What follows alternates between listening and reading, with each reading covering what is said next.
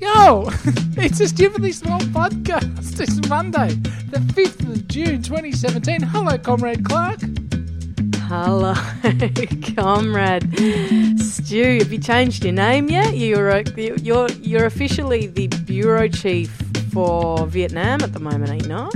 Well, I am the official bureau chief of Vietnam, but I have to speak with my friends in Moscow and Cuba, of course, just to clarify the actual hierarchy of the arrangement, because, as you know, nobody actually owns Stupidly Small. We all own it, don't we, Lauren Clark? Yes, no, that's right. It is the podcast of the people. That's right. It is the podcast of the people, and I've come here to Vietnam, the home of Uncle Ho and the resting place of the great Uncle Ho, to just ensure that we are doing everything by the book and the good book, and I don't cop a hammer and or sickle through the head for doing it the wrong way. So how is it going down in the land down under, as I think you people call it?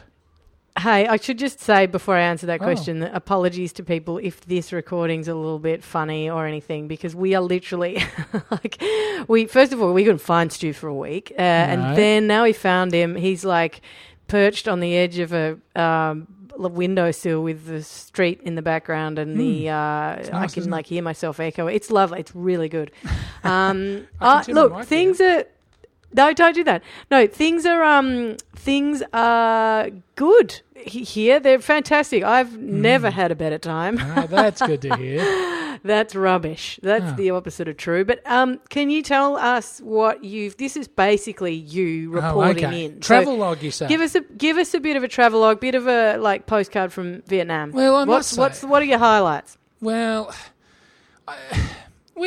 how has it changed your perspective? Well, I must say, to start off, Lauren Clark, Comrade Yes. Clark, I should say. Sorry, Comrade. Aren't they a beautiful people? Really, aren't they a beautiful people? And you sound like such an Australian old man. They're such a beautiful people, aren't they, Lauren Clark? What a beautiful people! What a beautiful people they are. And they don't speak our language, but they do their very best. Don't. No, I'm hearing. Sometimes you say things like that. I hear things like this in my travels, and I just think, you know what? It could be 2017, but it could be 1957. So anyway. So there is the gross Australian tourist writ large. They're good sound effects. This is like a little radio play. Hey, maybe let's have 20 seconds of silence to hear your traffic. Do you want me to stick the microphone out the window? Yes, the hotel told me to stop doing that, but I'm going to do it one more time. I'm on holidays. If I want to stick my microphone out the window, I will. Hang on. Toot your horn, you bastards. They've gone quiet. Must be lunchtime. They will do it inadvertently. Nobody here. See, the one thing about Vietnam, nobody toots their horn on demand. Okay, so totally. Yeah, and plus it is actually it is quiet time. This is you can get up very early. For those that haven't been here, shouting "toot your horn, you bastards" out the window. Is that considered culturally appropriate? I can't say it in Vietnamese. I'm sure that's what they're saying to each other, because I'm in just to paint the picture. I'm in Ho Chi Minh City now, and I've come from Hanoi, which if you wanted horns, Hanoi is the spot for the horns, because there's not a person with their hand away from their horn at any point. I'm telling you, it is off the charts. But it's a wonderful city, the Hanoi. But I soon realised when we left the great island continent of Australia that it's a different place, Asia. And we flew directly to Changi Airport in Singapore, and I forgot where I was, and we went to. Can I just say, Melbourne Airport is the biggest joke. Like, we are and I've got the air quotes going here. The fingers are crab walking in the sky. The world's most livable city. Apparently, we have the world's most pathetic airport. I don't see him put that on the banners on the way in from the airport. Seriously, there was one place. But this is for a drink. This is like a famous fact, but yeah. Oh, is it? I mean, I couldn't... Well, isn't it? Like, first of all, there's no like public Ballarat transport Airport. to it. What's that? Right. There's no public transport to it, so that's a famous fact. Well, no, I'm saying once you get there, and the thing is, when you Right. travel, you always want to clear customs. You want to be on that other side because then it becomes less of a stress, especially with a traveller such as myself. And so we go, let's clear customs, quick! It's like stress, clear customs! And we did. And then we got there and said, all right, let's find drinks. Never travelling with you. Yep. You will. It was a Friday night. We're going to have to go off terrible. to the Nobel Awards. We're going to be going to the Pulitzers, I'd say, together.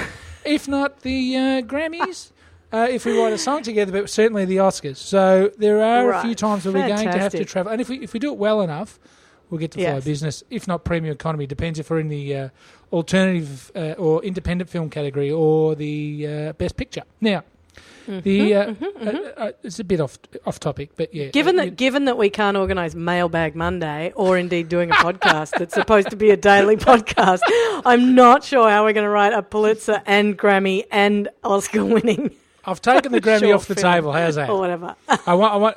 It's expectation management, and that's what we're the kings of here. Not stupidly small. We really are. Oh stupidly big entertainment. Anyway, group. By the way, we changed our name too. It is the People's Revolutionary Stupidly Big Entertainment Group. So we've just to reflect the actual organisation that we are. Now I've gotten to Singapore Changi, and it was early, so usually you don't go for the beer early in the morning when you're travelling. You have the coffee and the whiskey. So I went up to the bar or the thing. Yes. And Changi's an amazing airport. For those who haven't been there, it is a monstrosity. I mean, you can go to the movies there. You can. No, it's like a city. Yeah. You could pretty much put a tent down in the middle of somewhere and survive, no worries, on a very good diet, culturally and food wise. Now, but I went up to the young chap behind the counter and I said to him, now, can I have a flat white and a long black? And said guy standing there as we're in the faux Boston Boston sports bar. I've got the uncle there in his baseball top just with a blank stare looking at me, and he just goes, you can imagine how he said, a coffee with milk and a coffee with no milk. And I said, yes, exactly. So, we didn't really have to put a twist on the Melbourne twist, did we? But and then you get through and you go to the customs, and it struck me, and we haven't had a Seinfeld reference in quite some time. Ding! Oh, but where's my bell? Yeah, where is your bell? I didn't bring. I brought a microphone with me. I'll look for it. But I'm glad you've had that microphone in your bag for a week. It's actually cost me thousands in excess baggage, and I've had it. In fact, much like John Laws's microphone, this microphone is flying first class. So my housemate and I are sitting down the back of the plane while this thing's getting fed caviar and having champagne poured all over it. So maybe that's why it sounds a bit funny. But I thought only the best. If I'm doing a podcast, this thing is flying first class. So a little gold microphone podcast package. Now, but you get to the customs. And it is, seriously, the customs are the travel equivalent of the soup Nazi. Is you get there and you walk up and you're stoked to be in this new country, and the guy sitting there and in the terms of Vietnam, he's from the army, and so he's sitting there. He sees a million of you a day. I see one of him for the first time. I'm excited to see him. I'm like, totally. Hey, how are you? Here's my book. It's not counterfeit. It's not. No, I don't say that, but here you go. Yeah. And they just stare at you, and you go, oh, thanks. And then there's no hello, there's no smile. There's no pleasantries, and then they look at it, they look at you, they look back down at the thing, they look at you, they look at the screen, they look back at you, they look back at the passport. And in your head, the whole time, it's like, are they looking at all the things and thinking about whether or not they should put me in jail? Yeah, exactly. Yeah, that's right. Did I actually have drugs in the first instance, and did I pack them? You start doubting yourself. Or did someone else pack my bag? Yeah, that's right. It was the housemaid out to have me locked up in the Southeast Asian jail for the rest of my life. Or it's like because you're so terrible to travel with. Well, that I am. Yeah. And I really am. But it's like the breath test, like we've spoken about this before. You could have been off the sauce for 5 years, and you get pulled up by the coppers at the random breath test, and you're praying that tiramisu you had at your uncle's 21st when you were 14 doesn't show up on the breatho, you know. So totally. Anyway, so we get here, and look, we have to go because it's a very short podcast today, and was just a little travel observation. But can I just say one thing to those Australians that are listening, and to those overseas listeners that want to be Australians? If you're a traveller, and I must say this, travel pillows are the work of the devil. Travel pillows are for idiots. And if you walk around the street wearing your travel pillow in a foreign country... That is bizarre. Or you have it attached to your bag. I mean, is it full of drugs? Like, why? Yeah, do you have this $10 half donut that sticks around your sweaty net on a flight? Why? Yeah. I mean, you should see the attachment these people. These people... It is have bizarre, to travel pillows. Isn't it? Yeah.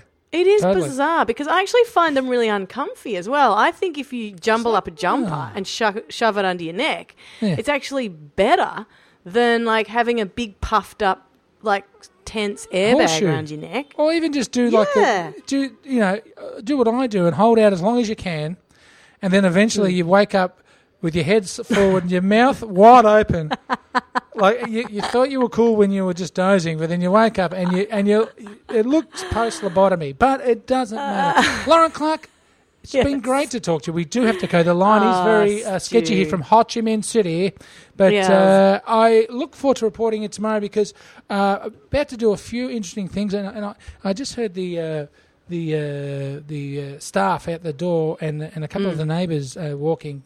And they must think there's a lunatic in this room talking and screaming to himself. So I look forward to the weird looks because it is low season here as far as Westerners travelling, but it is very much so high season for local Vietnamese or domestic travel or Chinese groups. And can I just say one thing about Chinese tour groups? They are a different beast. Is all I'm going to say. Why? Seriously, well, why? All right. For one instance, I was out this little. But before you do this, yes, I would say groups generally. If it's a big group, like a tour group, like it's a whole other kettle de poisson. Don't you reckon? Like if there's a big group of Australians, but nobody does it like the Chinese. Right. Okay. They scream and sing and seriously, if. Like we were in Ha Long Bay and we were kayaking around, and the three big groups of Chinese, we were like two-man kayaks paddling or these massive boats of Chinese tourists came with they had their own rower, like on their big old-fashioned Game of Thrones. Started bashing through the kayaks, right? And there were these monkeys on the banks, and we're all sitting there just going, "Oh, look at the monkeys! These are cool." They all start screaming at the monkeys and throwing muffins at them. And I'm going, "You can't these monkeys don't exist on muffins." And then their boat rowing guys started rocking. They all started screaming and singing songs, and they're having a great time. But I think, and this is not laid down in stone, but I think. Yes. They could possibly be the loudest people on earth. They may have overtaken the quiet American. I was going to say, the Americans have got to be up there, I tell you, last night I was walking down the street and there's a new low in tourism, and that's called the Welsh Rugby Tour Party. Like a Welsh rugby footy trip sort of thing. Any footy trip's bad. You got footy trips, I reckon, transcend cultural barriers. Yeah. If there is a footy trip on anything, you got to get out of there. You're in trouble. And apparently it's a license to start hanging your wang out wherever. Let's not and say we did. Absolutely gross. Yeah. Oh no, we saw it. Like there was about 10 in front. I'm just like. Just pigs, real pigs. Yeah, pigs. But pigs. So there is no border on this planet that can stop a pig travelling, and unfortunately, until we work that out, will just have to grin and bear it. That's what border control should be. Border control should be like, are you a disgusting tourist? When you are a tourist in another country, how do you behave? Border control starts now. But they don't talk to you, and that's the problem with the border soup Nazi types. See? Yeah, right. They got to get to know you. They got to go, oh, you're going to get your bits out. You're off. You're not allowed in. we're shutting you off, and the EU is going to make all sorts of laws. Anyway, Stu, hey, we're getting too long. All right, and I've got to go and fluff up my travel pillow. So, Lauren Clark, it has been great to speak to you. It's been a long time, and sorry, everybody. Yes, yeah. And as we have said, it's just this. Is this the last week?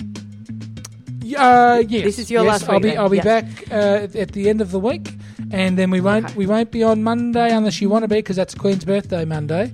But I'll be in contact with you every day this week. No promises.